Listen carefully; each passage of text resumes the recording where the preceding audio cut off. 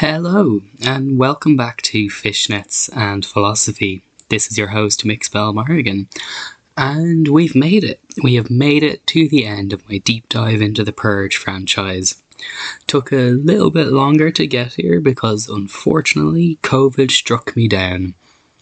I managed to avoid it for the majority of 3 years, but it finally got me. It claimed another victim. But I'm still here. And I sat down with the wonderful, fantastic Hannah Ogilvy as we discussed the final Purge film, The Forever Purge. So I hope you enjoy listening to our discussion because it was such a fun one with one of my favourite people.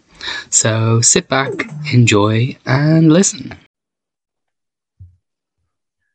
Hello and welcome back to Fishnets and Philosophy. This is your host, Mix Bell Morrigan. Now, if it sounds like I have a bit of a frog in my throat, that's because I'm still in the post-COVID recovery phase, but my voice is well enough for me to be able to talk and record.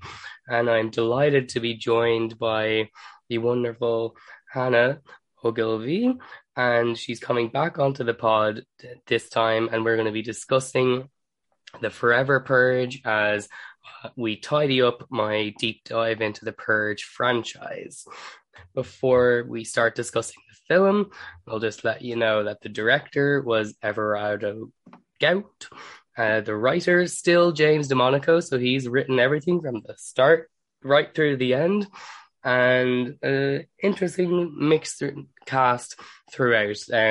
But that was the main director and writer. So, Hannah, when I was mentioning that I was doing a deep dive into the Purge franchise, you said you had thoughts on the Forever Purge, so that's why you wanted to jump in on this one. So before we start discussing the film in more detail, what was your kind of like overall kind of like takeaway from the film itself? Yeah, I saw this film that came out in the cinema last year. I think it must have been post-COVID, like not many films were out at the time. And I definitely went in with low expectations. I am a fan of the Purge franchise, but I'm also like, I'm not expecting much from it. However, I really like this film. And I don't know where it's because I have those low expectations, but I came out and I thought, actually, it's the least subtle piece of media I've seen in a very long time. And we can get into that. But I don't mind that. I don't mind that it's not subtle. I don't mind that it's as bold as like an American flag. I appreciate that. And I went on IMDb, like doing research for this podcast, and I reached out to you. And this is one of the lower rated ones on IMDb. And I know we shouldn't trust IMDb all the time, but I was surprised by that because I don't think it's as bad as its reputation seems to precede it.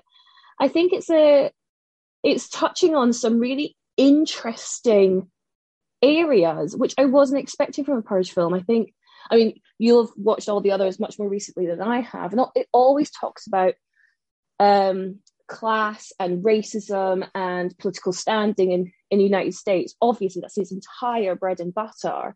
But with this, I was impressed with the nuance it gave to that. I was really excited to come on to talk about it because I want to defend it. I really want to defend this film. I think it's good.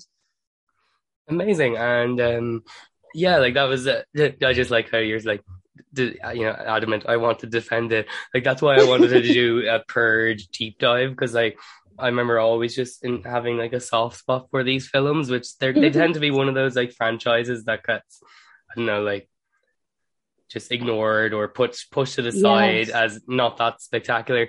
And no, like it isn't. They aren't amazing films, but I do think they should be given more weight or attention than they are. Like I genuinely feel that like what these films have been saying and what they've been approaching, like I'd say in like 20 years time, like these films will be looked back as like having been really so like just in the zeitgeist, at literally being able to zero in and comment on what was happening in society at the time, in like and like in such a, as you said, very much on the surface. There's no Mm. subtext. This is very in your face. None. That's what I like about it. I like how just like no, Yeah. we're not gonna try and be clever. We're Mm-mm. literally this is just what we're doing.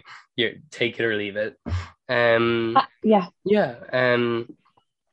But yeah. So and this was one thing I didn't actually realize until I was researching again for this film, but because like as I know in my last episode, which listeners will have listened to, it was discussing the Purge election year and then the first Hmm. Purge.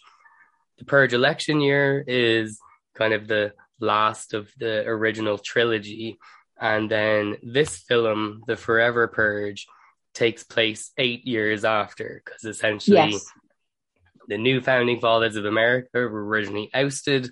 And then 8 years later, the citizens of America are like, you know what? The legal murder party, I'm happy to have them come back in again. Yeah. Yeah. And like, it's funny because up until like just watching everything happening around the world recently, I wouldn't have thought people would have slid back into extreme fascism that quickly, Uh-huh. but it it happens. Um, But I didn't realize that so much of the Purge films are actually taking place in the future Yeah. because the films do are very clever at never actually dating themselves. Like they never No. actually kind of say, you know, big across the screen, the year, blah, blah, blah. Hmm. But like essentially the first Purge film starts in 2014 and then the Forever Purge is taking place in like 2048. So there's like a full Yeah. like which is I think It's is a whole really fascinating. generation. Yeah, I think Yeah. it's really fascinating. And I think it makes it interesting for potential future Purge films, how much further it goes into the future then. But back onto this one, the Forever Purge. Mm. Essentially, actually, if you wouldn't mind, if you could go Mm. into a general plot summary of what Yeah. this film is doing, and then we can jump into it from there. Yeah, yeah, okay. So the film follows our main protagonists, Adela and Juan, who are undocumented immigrants who have crossed over from Mexico into the United States. They want to pursue the American dream. And so Adela works in, I think it's like a butchery. What are those Mm, words? yeah, it's Yeah, like a slaughterhouse or something like that. slaughterhouse, and she seems to be very well respected. She's learning English. She listens to English on the way in. Um, and Juan, her husband, works as a cowboy on a ranch, which is owned by a very wealthy white couple, and it's still taking place in Texas. That is important. The purge happens, so we get to see how both sides of the coin deal with the purge, and then it ends. You know, they get up the next day, there's blood on the streets, but that's just Adela and Juan seem to accept it. That's just part of the deal if you're going to move to America. That is what the United States has decided is societally acceptable. But there is a group of I want to say cultists Mm, who decide that they don't want the purge to end, and they instate the forever purge, and basically they just go around continuing the purge, and there's no safety. Juan and Adela team up with the white ranch owners who are the Tucker family, and there's obviously going to be some friction there. And they want to make it to Mexico because Mexico and Canada have opened their borders for refugees of the Forever Purge. And the film just follows them fighting their way to the Mexican border.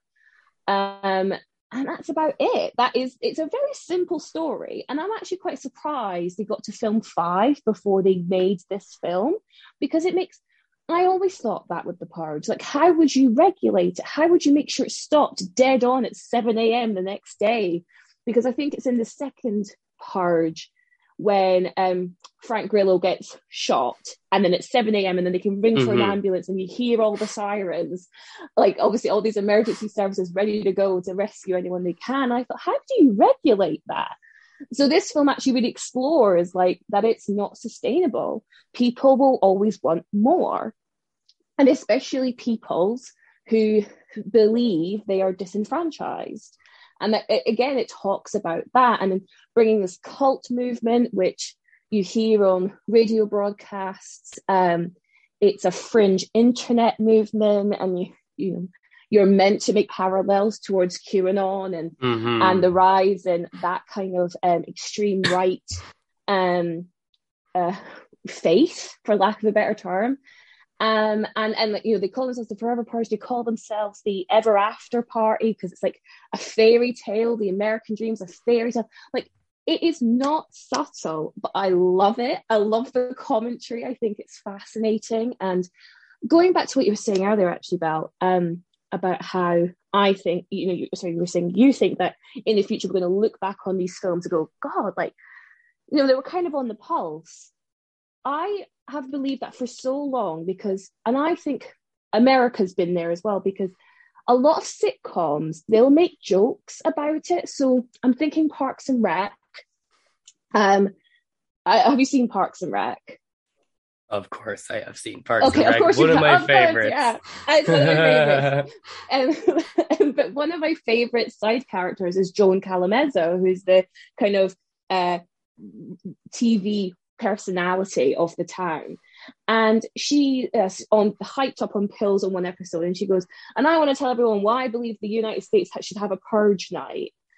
And that joke I've heard in multiple shows. And now it's getting to a point where, like, it's almost like that's like your little guiding light to show that this character is a right-wing thinking character. And so that's how much the purge has infiltrated, like, our pop culture. As much as we don't talk about it in the same vein as, say, the Saw films, or I'm trying to think of other, like, popular, like, or Halloween, or any of the other popular horror franchises, this one seems to infiltrate, like, on a more, like, deeper social commentary level. And I think for that, it doesn't get the respect that I think it deserves, because as we become, it feels like as the world is becoming more and more divided, and what's happening in the United States at the moment with the overturning of Roe v. Wade, I don't want to seem like sensationalist at all, but, like, this kind of mentality and reality doesn't feel far away. And the fact that you did mention the writer James DeMonaco, who's wrote every single one, which we should talk about, because I think that it's so interesting. The fact that he saw this back in 2013, 2012, when he would have, done the first one, and we're still 10 years later, and we feel closer to that more than ever. Like, he saw something that that we weren't cotton on to in 2013. 2013 seems like a nice time in the political sphere. And I always say 2016 is a kind of turning point when Trump came in, and Brexit and stuff. So it's interesting that this was pre that. This thought, this ideology, like, was pre. On the cusp, but it was like, it was pre that, but it was also, I think it was literally came in when it was riding that wave of when nationalism was starting to become bigger across Europe and stuff like that. As in, like, from, like, my vague recollection, like, I think Trump was kind of almost like the after effect of so much the rise of nationalism across Europe and stuff like that, and then leaching over to America, that had led to Trump being possible. That's what I think anyway. So I think the first Purge film kind of was just on the cusp of that.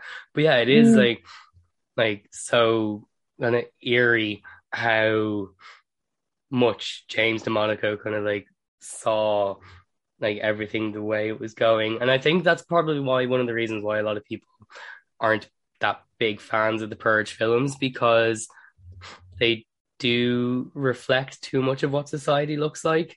Like, it doesn't feel, like, heightened or exaggerated. Like, it kind of feels like this is believable. Like, as in, if some fascist government came in and said, hey, the Purge is legal, you could see things happening this way. It feels very believable, which is why it's scary. And I think a lot of people don't want to actually analyze that or sit with that.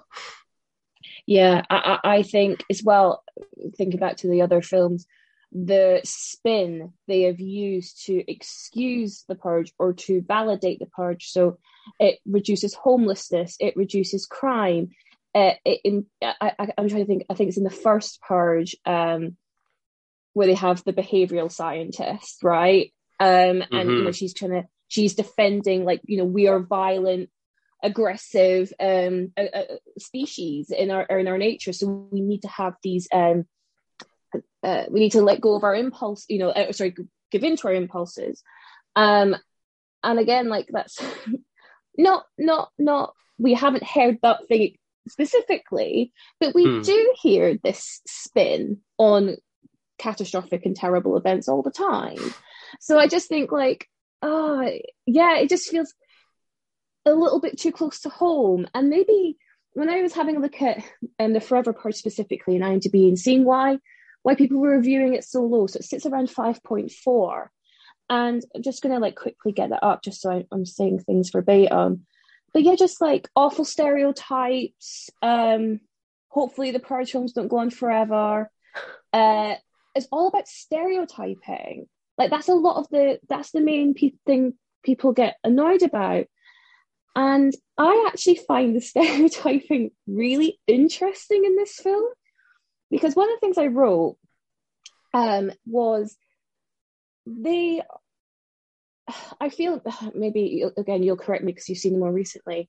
In the others, it's like, a lot of Nazi ideology, a lot of white guys going around killing poor and brown and black people, right? Hmm. But in this film, the white family isn't pro-purge. You've got Dylan, who's the kind of the son, and he clearly doesn't like Juan and doesn't like Mexicans, but he isn't pro-purge. He doesn't believe it should lead to violence. And again, I think with all this division that's happening in the world, we get so wrapped up in what side of the fence you're on, and we forget about the intersectionality of it all. Hmm. And I really appreciated that this film is showing it's not binary.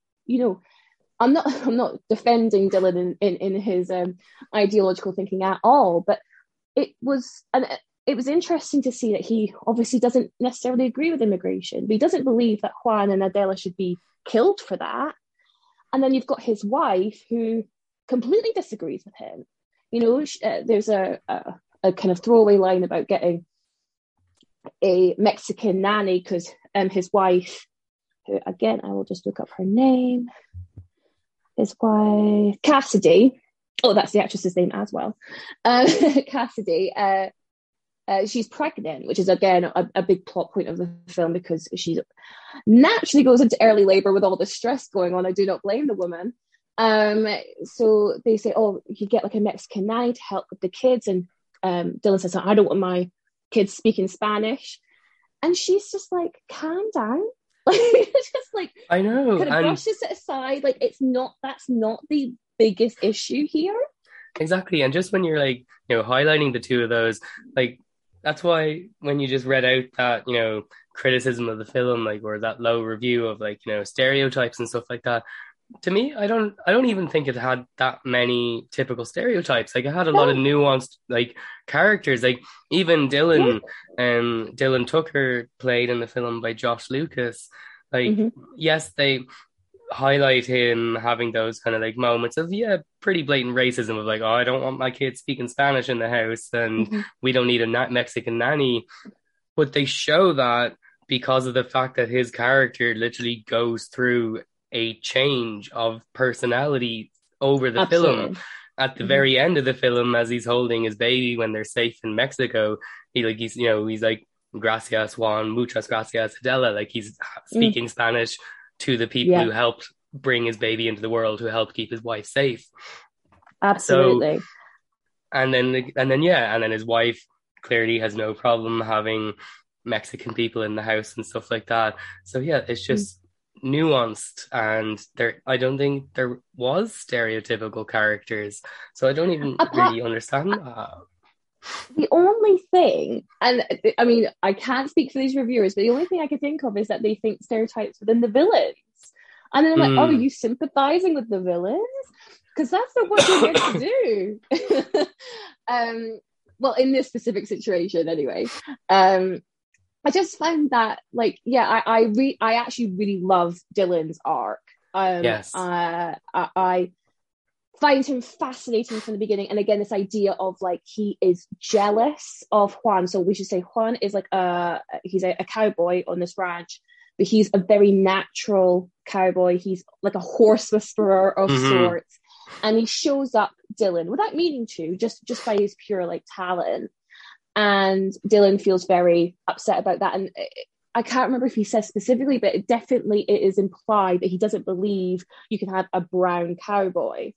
Mm. And so he also doesn't like that um, Dylan's father, Caleb, who's played by Will Patton, he also liked Juan, and he has no problem with hiring Mexicans, to the point he even gives all of his ranch hands a bonus to keep them safe through the purge, which again, it just shows that he is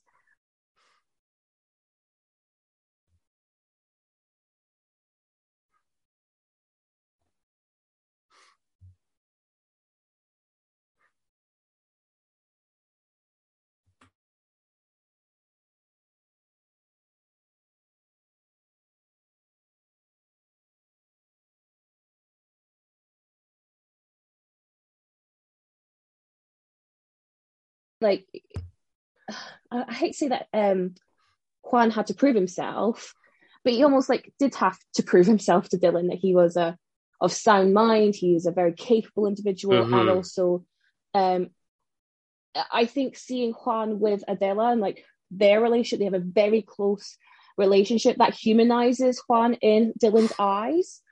And yeah, and then like you say, they get Cassie over the border, and born a baby is born in Mexico, so effectively got Mexican citizenships like that. And I love the so throughout the film, Dylan calls Juan, like, and variations of the sorts. But in the end, he makes the effort, like you say, to speak Spanish, but also to pronounce that Spanish J, the Juan. And I just think that's such a good little nuance, and I Hmm. loved it. And then you also have, so you got Casty, who's his wife, who, like I say, her main peril is the fact she's pregnant, and then his sister, Harper, who is this incredibly capable, independent woman, and but Dylan's constantly trying to be like baby her, going like, oh no. Yeah, I hate when films do this, but they always call each other like sister. I'm like, no one in real life calls each other brother or sister, but they always like just so you know the familial the familial connection between these two characters. But she's more than happy to go out, guns blazing, protecting Juan, protecting Titi, who's their friend, who's also kind of in this ride for a bit of the film, and there's a bit of a romantic connection between Hmm. those two. And I just think, I mean, they are effectively like, again, this is probably where the stereotyping comes in, but they are the good white people of the film. And then you have the not so good white people of the film. Like, you've got some people who've literally got swastikas like tattooed on their Yeah. face. And I was like, so this is what I mean by the not subtle part. Not subtle. But I think not every film needs to be subtle. Not every film has to be like drenched in subtext and mise en scène. It's just like it's a film about the political unrest of the United States of America. Watch. Yeah, exactly. But yeah, and actually, there's one of the bits that you mentioned there was, with Caleb, or played by Will Patton, like how he gives Mm, out the purge bonus to his ranch hands. yes. That just reminds me of that. Like there was just that scene where it was like one of the characters who it turns out is ends up being one of the forever purgers, but Mm-hmm. he just has that like really like for like from one of the characters like that you never expect to say this type of sentence, but he kind of just has that like sentence of like, this money is just to keep us loyal and willing to be exploited for our labor. And it's just like this. I just loved it. It just kind of felt like, okay, that moment kind of felt like it was James DeMonica going, okay, I want to kind of throw a dig at capitalism and stuff like that, but I don't know which character to go with. Okay, I'm just gonna go with this Mm-hmm. character. So it kind of felt a little bit like the writer just using a character as a puppet to say something. Um, which again, you don't need subtext. It's just in your face. It's Sometimes that very face. sometimes that just happens. But I want to know what you think about that particular character because usually so Mm, far, and it's something that you kind of did touch on it already, but so far in the Purge films up to this point, any mention of class, it's always been showing minorities and people of color being the disenfranchised, the poor, the working class, and then showing white people basically being the elite who are exploiting everyone. Whereas this film kind of plays with that a bit more, where it has this yeah. character who kind of like seems to represent the type of white working class that feels, I don't know, like left behind by their white brothers who are in the elite. Like, I want to know what you Hmm. think about what this character represents and this scene itself. Yeah. I really like the inclusion of this character. I think this is very much a great reflection on where we are, what we see in our society now. This quote unquote disenfranchised white male, usually, but obviously both, well, all genders. And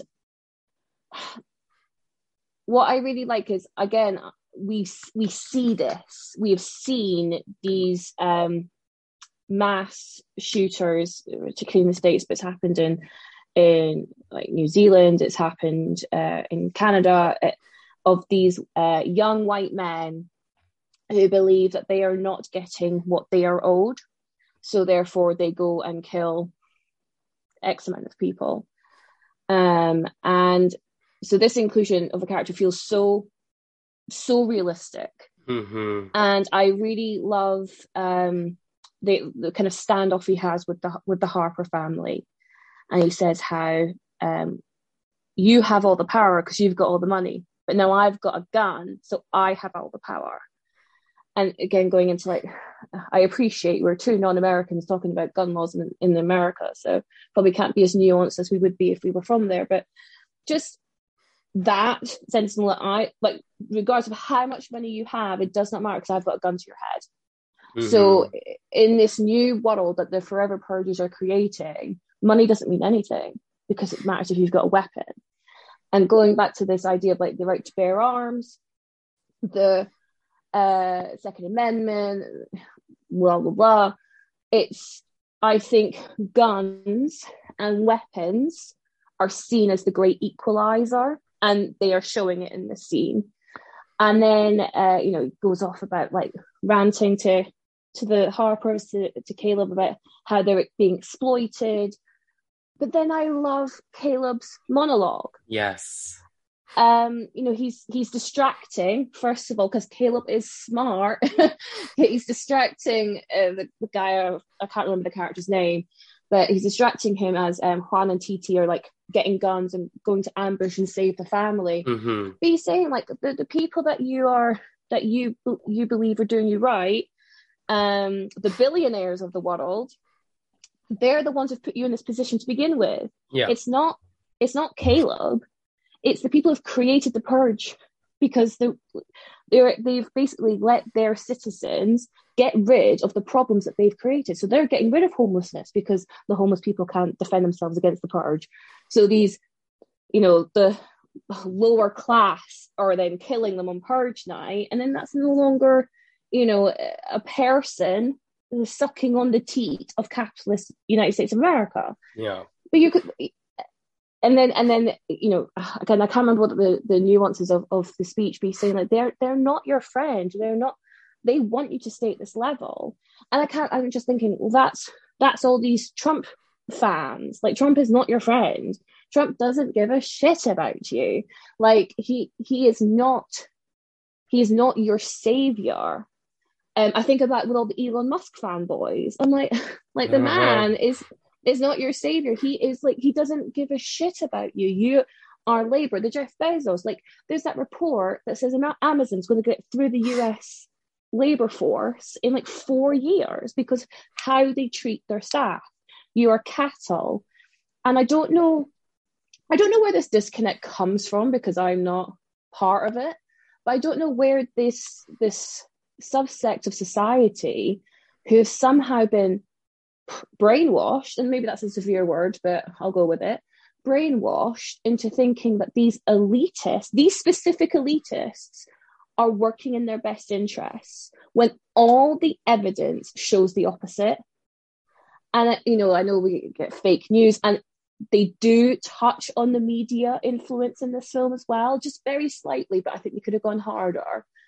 But yeah, like there's just this massive disconnect with they want us like the Harpers and this guy to fight against each other rather than going against the actual people who put you in that position.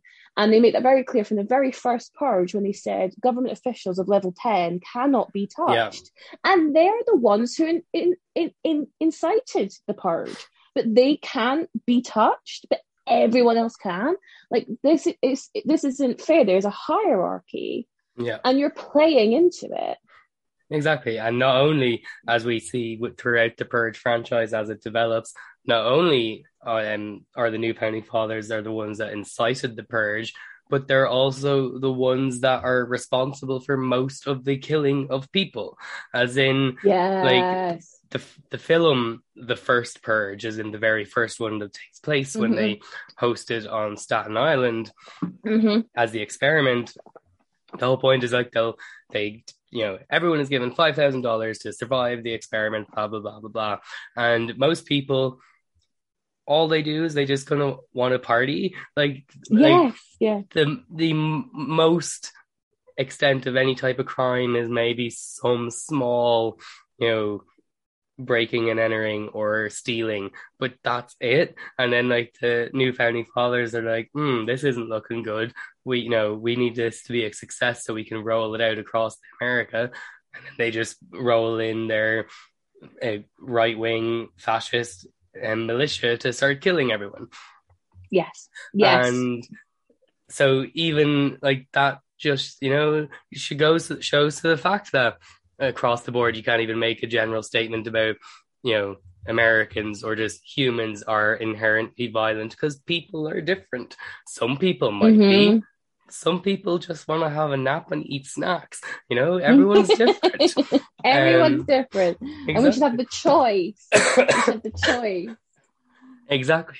But yes, and also actually another part of Caleb's monologue as he was saving time for Juan and TT to come in for the rescue, is he makes that brilliant comment as well about the fact that the entire America is stolen land. Talks about how this land has been stolen by the Native Americans. So, he kind of talks about how, do you feel like, you're at the bottom of the ladder, like, the people who were here first, who we stole their land from, they're the ones who should feel aggrieved. They're the ones who should feel anger. Like, and I just love that whole soliloquy, and what a brilliant actor to have do it, Will Patton. I know. He's one of those actors that if I see his name on a cast list, I know I'm going to have fun with a film or a show. He's just that good, and he always plays, he always plays very similar type of characters, but he does it brilliantly. Yes, absolutely. I really love that moment, and it's this idea of self-awareness, and I think that's again, I'm going to keep praising this film because it deserves it. The nuances of the character, they did really think about this. And don't be wrong, all the other villains that we see, granted, don't have that same level of nuance or sensitivity, but we only have so many run minutes. Yeah. The guy who instigates it, so the ranch hand who turns against the family, he has so much nuance in his character, and I just think I wouldn't call that a stereotype, per se. Because in some ways, not that I agree with him, but I understand his logic. I don't agree with it. I get it. But yeah, I just think I think it's a very well done scene, and also it's in broad daylight. So all Purge films take place at night time because the Yeah, Purge is from, whatever, like 8 o'clock to 7 a.m. And this scene is happening in broad daylight, and I just think that's such a good like juxtaposition of what we're used to with these films. exactly. And I really, really enjoy it. It just feels like a different beast. And I think, but just could we touch on the writer for a second? Yes. Just because how rare is it we get one writer for an entire Yes. franchise? Like I'm blown away by that, if I'm honest. I can't quite believe it because we just don't get it. Yeah, it happens so rarely, and I think it's one of my favorite things about this franchise is because you can tell it has the same voice throughout it, Yes. and I Yes. think that just lends to it so well. So, like, regardless of which Purge film you're watching, they feel so interconnected and they touch on Yeah. so many of the similar points because it's the same person making them in different ways and, doubling down on them, expanding on them. So, yeah, but also it is so rare. Hats off to Jason Blumhouse for Mm, giving James DeMonaco the reins for this. But actually, yeah. when you're talking about that moment of that scene happening in daylight and a Hmm. juxtaposition, and I think it was a great way of like the film letting you know this is something different. But Yeah. also one of the things that like I felt after watching the film, particularly the second time today, like the ever after purgers and like that ranch hand that had the standoff with Caleb and all of those type of characters, to me they kind of felt really oddly reminiscent of like the January 21 Capitol Mm, rioters yeah. because I think like as the film kind of like shows is that like this is the after, like this is what happens when the system you create goes out of control, and like it is the sickness that's been created and they've lost control and now the virus is spreading. um so yeah, I want to know what you think because to me it felt Mm. very oddly reminiscent of that particular time in very recent modern history. Yeah. Oh, 100%. The kind of uprising, right? And I remember thinking when I first watched it, going, "Oh, this is very timely." But this film was filmed before the COVID. Like it was meant to come out July 2020, so this is way before January 6th. And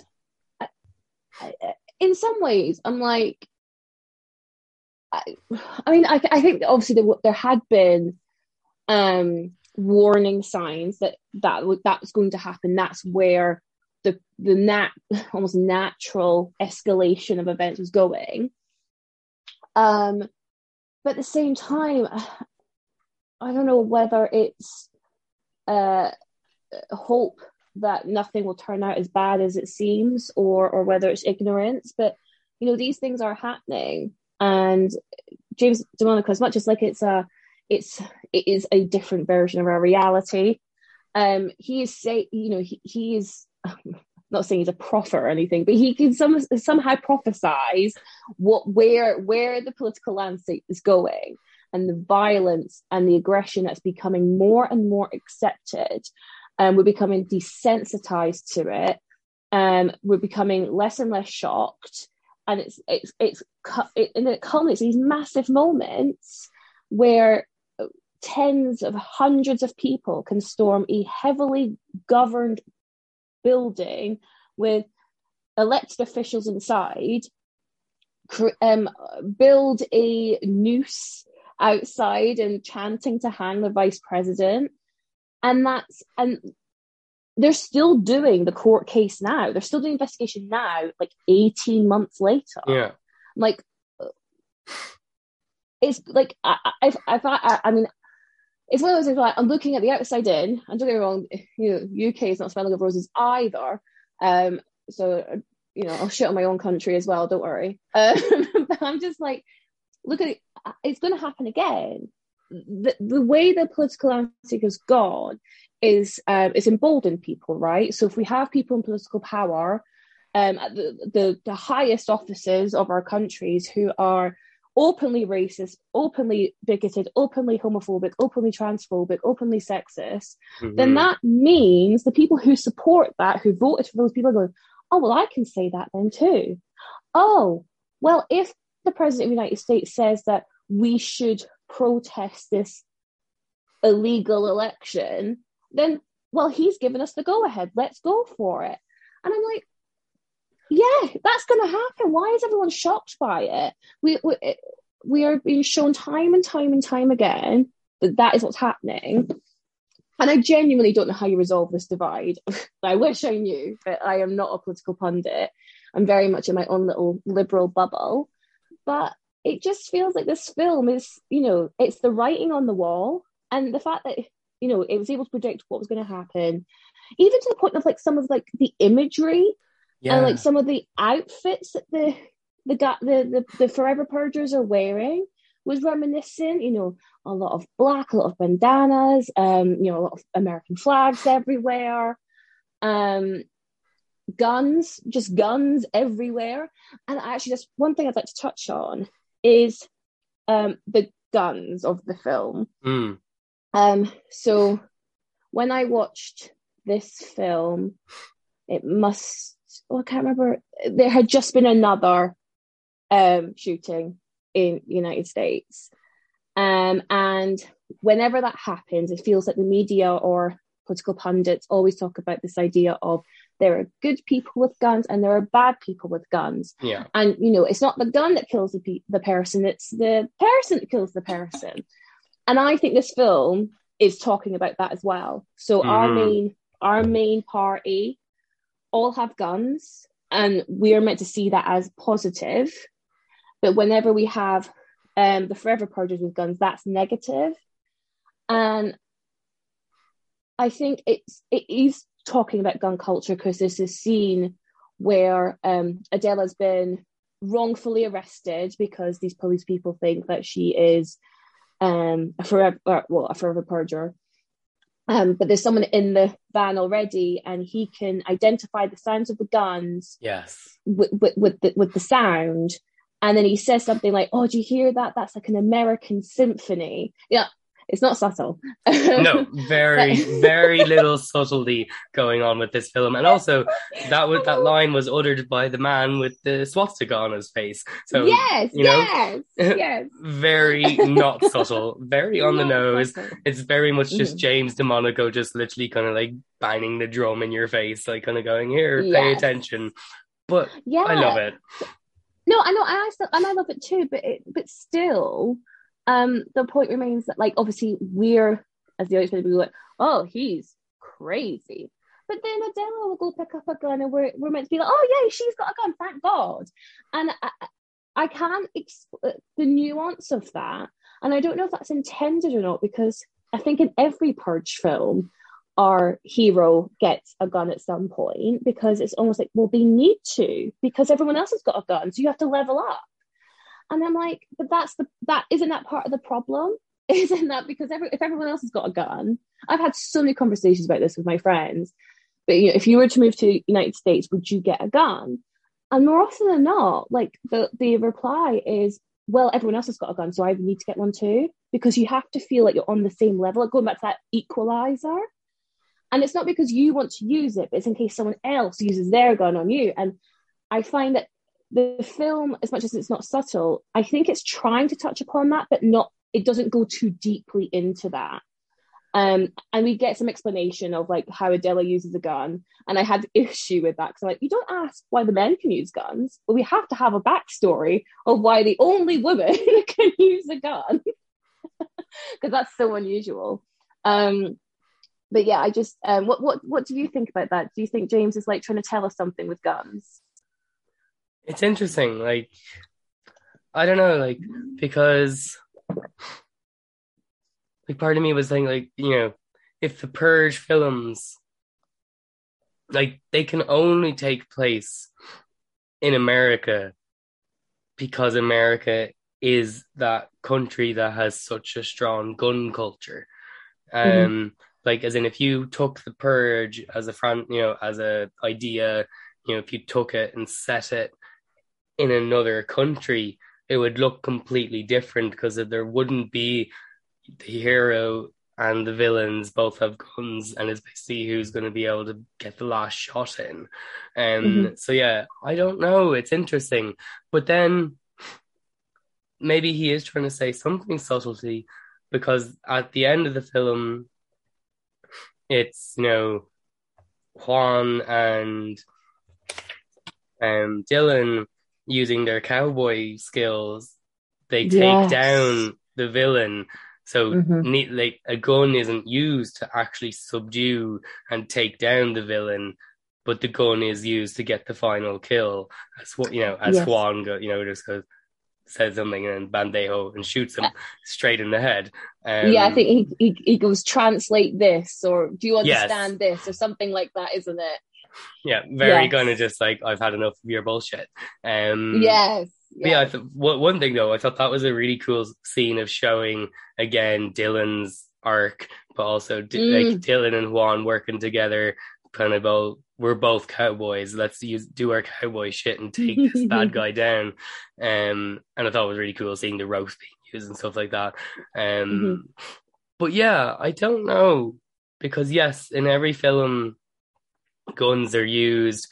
Even like in the Purge Anarchy and Purge election year, when you've got like the resistance and the rebellion fighters who are like rising up against the new founding fathers, they're all basically an armed militia, like Hmm. so guns are just present. So I don't know if something's being said about it, or maybe the fact that they are so present that it Hmm. literally is just, you turn and you see a gun. You can't, Yeah. maybe that is the commentary. The commentary is simply the fact that the purge experiment, it's believable and it makes sense in America Hmm. because of the presence of guns. Maybe that's the Yeah. kind of wider message. Like, Yeah, I don't know. totally. Yeah, I don't know if there's any specific message about the good guy with the gun versus the bad guy with the gun. I think it's more of a blanket, you know, everyone has guns to try and survive the purge, and the purge only can take place and exist in this country Hmm. because of guns. Like it's kind of like a Yeah. self-fulfilling cycle. Yes. Yeah. Yeah, totally. So it's like, yeah, maybe it is a commentary, just the abundance of them, Hmm. because it just, I mean, like whenever any of our characters runs out of bullets or loses a gun, another one will pop up. Yeah. So, and maybe that's just a plot device, but as people who live in countries where guns are not not in circulation like that, it did slap me in the face a little bit. Yeah, just I'd love to like see where the next film goes. I don't know if there is a next film, but I would be I surprised with everything. I Oh, go on, read sorry. something or saw something. I think James DeMonaco is planning a Purge 6. Like Oh, okay. I don't know what the title of it will be, but from what Mm. I remember reading, it looks like it's going to be taking place 10 years after the events of the Oh Forever my Purge. God. So it's kind Oh, of that's like, interesting. the landscape of America is obviously completely changed. And yeah, yeah, because I was Googling the timeline of the Purge films and then that popped up Mm. saying Purge 6. So yeah, I think there might be something in Oh development yeah. somewhere. It's called Purge. Oh no, it's a short film, sorry, it says. Oh, It's a short film in 2023, but it's called Purge One v All. So interesting. interesting. Um, I mean, to be fair, actually, I think little short films would benefit the Purge franchise quite a bit, just to fill in a few of the gaps. Like with you mentioned at the very beginning that this film takes place 8 years after election year, so they've had 8 years of a non NFFA person, and then something's happened in America again to shift back to that way of thinking. And I'd love to know, like, where's that come from? Like, what's Yeah. driven that? But again, maybe I don't need a whole film. Maybe I just need a little short film to explain. Um, And to be fair, they kind of do that in this film. The opening credits of this film are quite good, where they try and catch you up with that's what's happened, and now we're back, and now we've reinstated the Purge, everyone's favorite Purge holiday. I'm just going to check my notes for a second.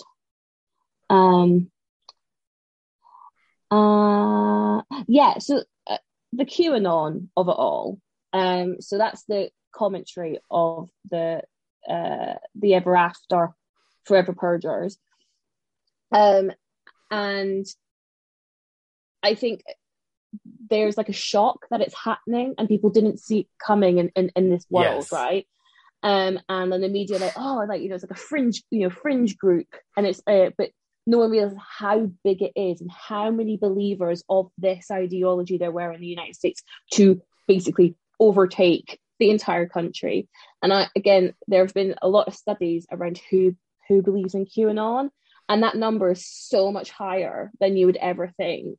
It's something that's in the millions of people subscribe to it. But again, because QAnon is so far reaching, you'll have people believe in conspiracy theories that they don't realize originate in QAnon, and that's how they get you.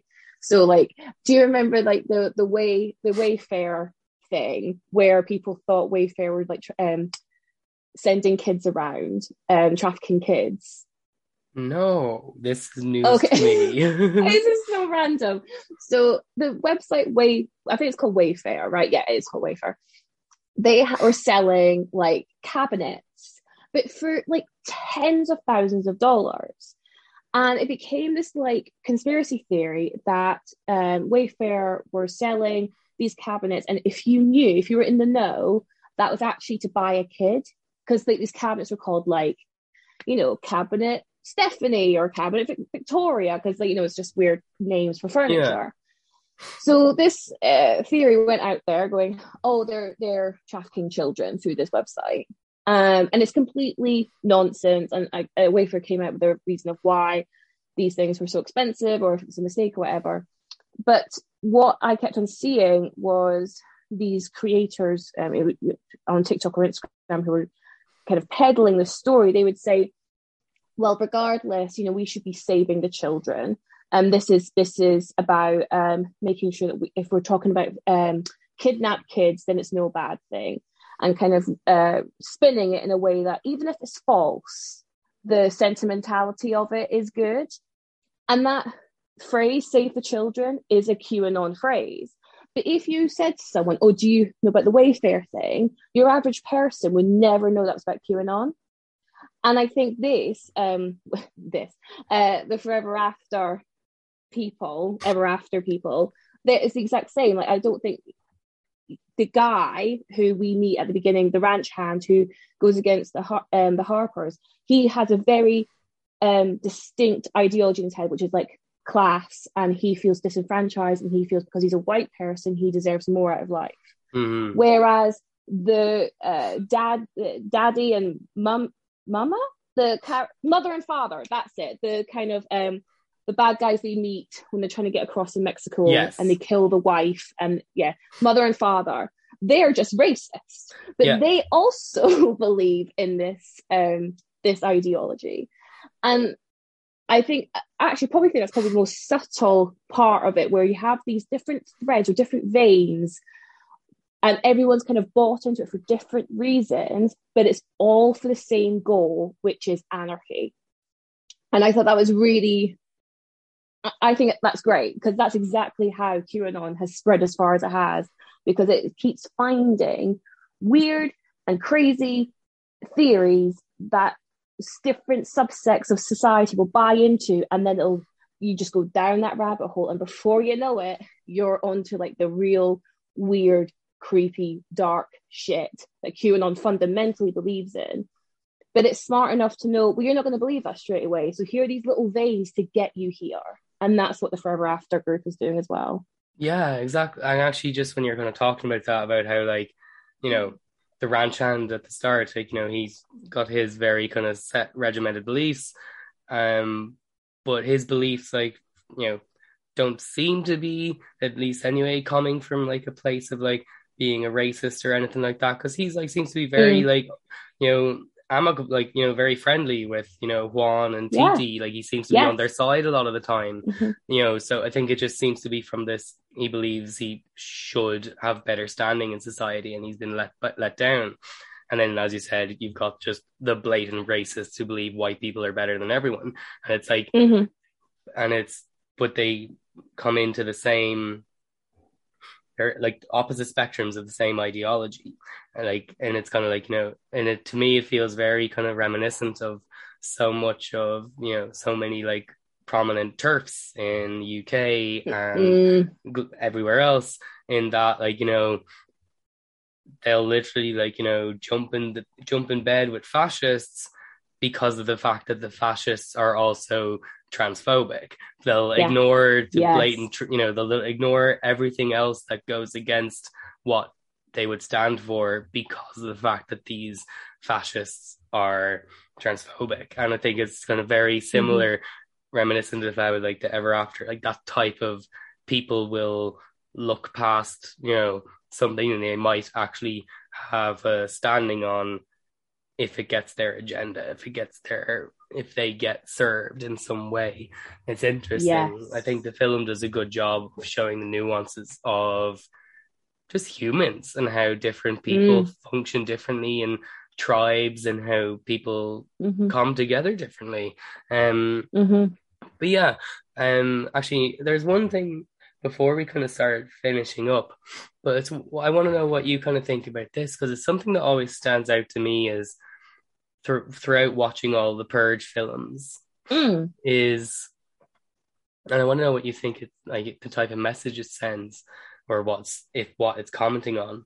But in so many of the Purge films, so many people who are purging, who are taking part in the purge, who are taking up forth their right to go out and be violent Mm. dicks, they're usually always deliberately like wearing masks or hiding their faces and stuff like that, despite that what they're doing is something that's legal and permissible.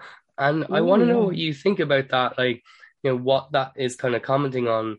Like, I think James DeMonaco is saying something very, I think he's like saying something with that, in that people are more willing to be violent and aggressive when they know they're anonymous, even Yes. if they're allowed to be aggressive and violent. Hmm. If they can be seen, they won't do it. It's the anonymity that grants them that. So I want to know what you think about that, use of masks throughout the Purge films. Yeah, that's a really good question because when I think of the purge, I think of the masks, the cosplaying Mm, of it all, and I think um, they're iconic, you know, and quite scary. But you're right. I think as we've grown up on the internet, we know people are a lot more unabashed when there is a screen, in between them and their target, right? So maybe not necessarily anonymous, but definitely there's a separation of self and victim, and maybe the mask the masks being used are the kind of like, yeah, the physical world version of screens where, yeah, the anonymity means that they can be as heinous and violent and aggressive as possible, but they can also go into work the next day and know that no one knows what they did, right? I mean, there are definitely people who don't wear masks. I think in the first and the second film, you see like these especially wealthy people who yeah, pay for the privilege of purging, and they don't tend to wear masks from memory. But the people on the street, um, and the people on the street tend to be the more working class characters. They're the ones wearing the masks. yeah, And maybe it's because they're going to go kill their neighbor. Whereas the people not wearing the masks, the elites of the world, they're killing people they don't know. So they yeah, don't need to be anonymous because they're never going to see them again. They only come across this class of people during purge night when they want to kill them. But the other guys, I'm trying to think, like, uh, in the second film, when you've got the white couple whose cars broke down and they're being hunted, they're all wearing masks, right? And first of all, it's very intimidating. Like, so from a plot point, it serves that purpose. But it's also like, this could be someone you get on the bus. It could be someone you get on the train. This is your people, and you don't want to be seen killing your own people. And I think that might be it. And even the fact that the media in these films is all about, for those of you participating, good luck or whatever it is. It's very pro-purge, but it might also be the shame as well that you have given in to your animalistic, whatever they're calling it, like, we're violent peoples, and that aggressiveness, and maybe there is a shame with that you feel the need to do it. But then I am struck with this class thing where not everyone feels shame about it. I definitely think there is some kind of duality with screens, because we know, like, touching on, you say about the turfs and Twitter, people are so much more evil online than they are in person, and maybe having a mask on dehumanizes you, so you can see your victim as not the same as you, or takes away that emotion. Because even though the whole purge relies on this idea that humans are violent people, I mean, I can't imagine it's easy to go around killing, a few people and then going back to work the next day. So you must have to desensitize from it, and maybe the mask helps. Yeah, like, it would actually be really interesting to see some form of, like, a film or series. Like, I know there isn't a Purge TV series on Amazon, which I need to actually watch, but it would be really interesting to see something that goes into the actual after effect of the Purge, that goes into what happens after, because, like, so all the films are very much the night of the Purge and that's it. I'd love to see that kind of really interesting analysis of what happens afterwards. Absolutely. And actually, there's that really sad moment when Adela walks into the abattoir, that's what's called, an abattoir, and all of her employees aren't there, and you're like, you don't get told what happens, but I assume you're meant to take away that they didn't make it. And that is so sad. Like, just like all of a sudden, like, just this empty room of people, because they're all, most of them were brown people, therefore, like, prime targets on that night. Yeah. And I don't even think Adela has, like, worked out what's happened in that moment. And maybe it's not as black and white as that. Maybe the forever purgers have now got them in the next day. But there are stories there of those women who didn't make it into work that day. And then how do you move on? It's just so sad. But it's like half a second of a scene, and I was like, no. Exactly, and like, maybe I'll blame this on COVID brain, but I was like, that was actually one of the things I wrote down, because I was just like, I don't think that scene was intended to be humorous, but, like, when she kind of just looks around at the empty room and goes, "Where is everybody?" I just laughed out loud, because I was. Because I was just like, clearly her employers didn't tell her the possibility that she'll turn up to work the next day and colleagues might not show up. Like, so I just thought that was absolutely hilarious, even though obviously it's supposed to be, I guess, a bit more poignant and sad, but I just literally just laughed. I was sad. I just imagine you there just laughing, going, Adela, they died. they're no longer here. And I'm like, no. I think it was just her, like, just very kind of just casual delivery of it, like, because she didn't seem sad, as in, I think, like you said, I don't think she realized. So I think she's not to realize. No, so I think she just kind of just casually kind of just goes, "Oh, where is everybody?" So I just found that hilarious. Yeah, no, but to be fair to Adela as well, they've actually had a really easy purge, because they've blockaded themselves. They've hired a militia. So I guess maybe to defend her. She thinks, oh, everyone just deals with the purge that way. Yeah. And maybe her walking in and realizing, like, not everyone could afford to pay for that service. And unfortunately, that because they can't afford it, they're victims. They become victims. And we have very different reactions to that scene.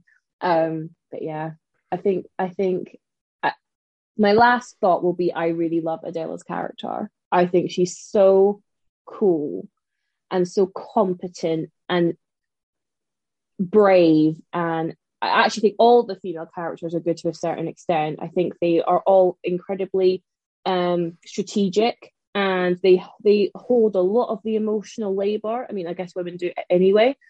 But they all seem to be a lot braver than the men, because the men keep wanting to bicker, and the women are the ones who are like, no, our goal is this. I really liked that representation. I thought it was strong. It passes the Bechdel test, which is always a win in my book, because so few films do. And yeah, I seen it for the second time now, and if people haven't watched this film in the Purge line, I would fully recommend it. I think it's great. Amazing. I was literally going to be asking that question, so that is fantastic. Yeah. Oh my God, I read your mind. You were ahead of the game. But yes, I loved Adela's character, and Juan as well. I thought his was a great character, and like just really good actor as well in Tenoch Huerta. Like he was like really grounded and really like, I really enjoyed his performance.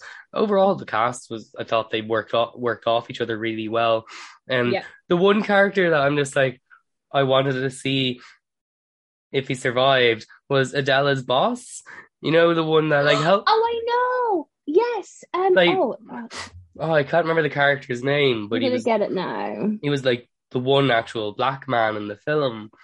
Yeah. But, like, I love how Darius. He helps Adela survive, and then he's going, no, you go. I'll be fine on my own. I need to get back to my family. And then we don't see him ever again. And I'm just like, did he get to his family? I hope he did. But also, he was cool. Why didn't we get more Darius? He was so good. And absolutely, he was like the total like knight in shining armor for Adela in multiple situations. But I totally agree. But I think that's what, I mean, I guess you could say this of all horror films or even thrillers or action films where like it affects massive amounts of people. Like there are so many stories that could be told, and we've just got time to focus on this one.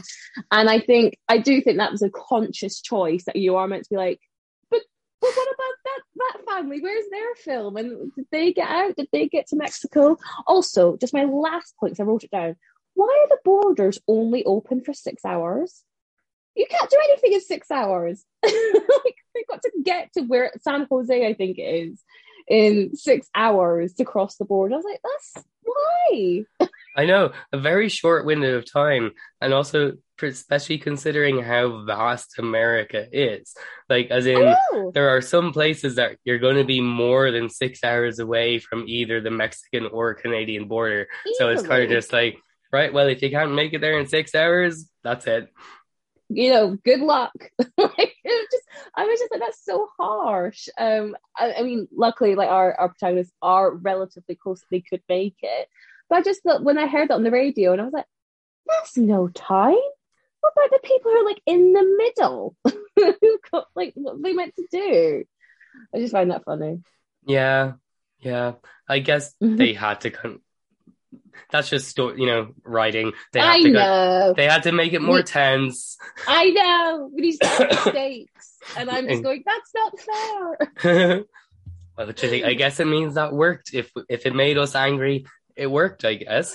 You know what? Yeah, that's a fair point. But I think that sounds like a very good point to close us out on, because we managed to talk a lot about so many of the different things going on in this film, like so much going on. So before I let you go, where can people find you and your work and support you? So I am on Twitter as @QueenBeeSays, and I'm on Instagram and Letterboxd as @QueenBeast. I tend to write most for Ghouls magazine, so we look at horror through the feminine and non-binary lens. And my work tends to be reviews and also talking about things like fat representation in film, which is something we've discussed before, and also just my one of my later or more recent pieces was around menstruation and how that's represented in film. Amazing.